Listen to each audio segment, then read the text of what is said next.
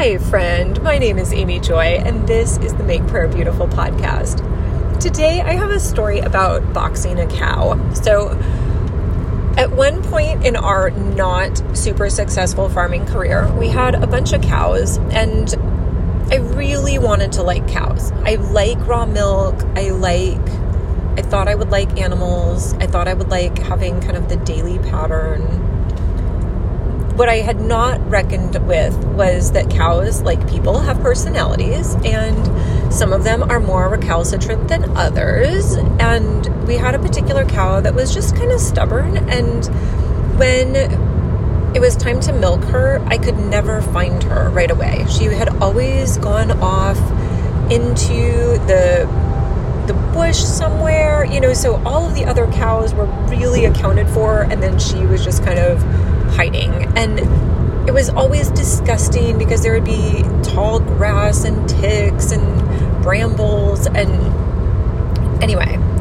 And I just remember at one point I had gotten so angry with the delay in my life because I had 4 or 5 little children and I could have been interacting with them, but no, I'm hunting for the cow in order to relieve her of her milk.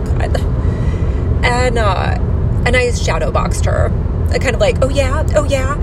And I love admitting these very mature experiences that I've had. But anyway, the cow was not harmed. It was just entirely beating the air, which Paul the Apostle talks about that and how that's, he doesn't beat the air, so good for him.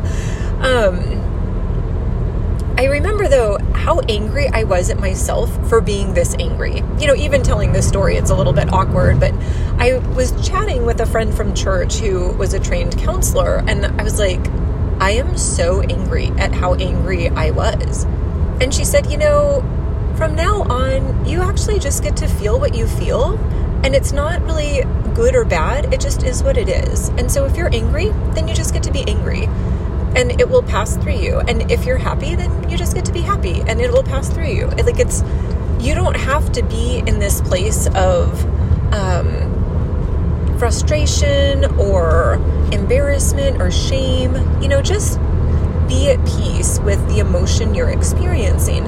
And for me, that was very freeing to say, I actually just get to be at peace with, if I'm angry, I'm just angry. Okay. And so I just want to bless you with the ability to feel what you feel. And, I think because Paul says, rejoice evermore, pray without ceasing, and everything give thanks, we have this sense like, well, I am sinning if I'm feeling any emotion other than rejoicing. And while I would love to say that rejoicing is a constant and we could just live in joy all the time, the reality is, when we look at the life of Jesus, I have no doubt that he was always so thankful to be the Son of God. But in terms of how he actually interacted with people, he would get angry at times. He was not always very nice to the Pharisees. He did not always call them super nice names. And even with the disciples, sometimes, where he like, oh my word, how long am I going to be with you? Do you still not understand? And so Lord, I just want to bless these who are listening with the ability to experience their emotions with you, Jesus, that you're not angry with them if they're angry. You're not impatient with them if they get impatient. That you, Jesus, understood what it was to be a man. And so you have patience with us in our humanity. And Lord, I ask that as we experience our emotions and express them, that you would be so gracious in how you hold them for us. I just ask that you would be so present in every aspect of who we are and how we present to the world. And I thank you that when Jesus was on the earth, that he's so human. Lord, I just think about this and how you could have portrayed him as like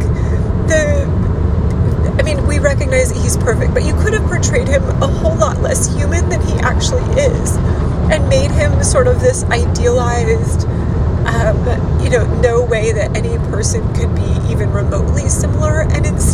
he's just so perfect, but also so recognizable. And so I just thank you for that, Jesus. And I ask that we would be so faithful in having also the mind of Christ. And so thank you, Jesus, in your precious name. Amen.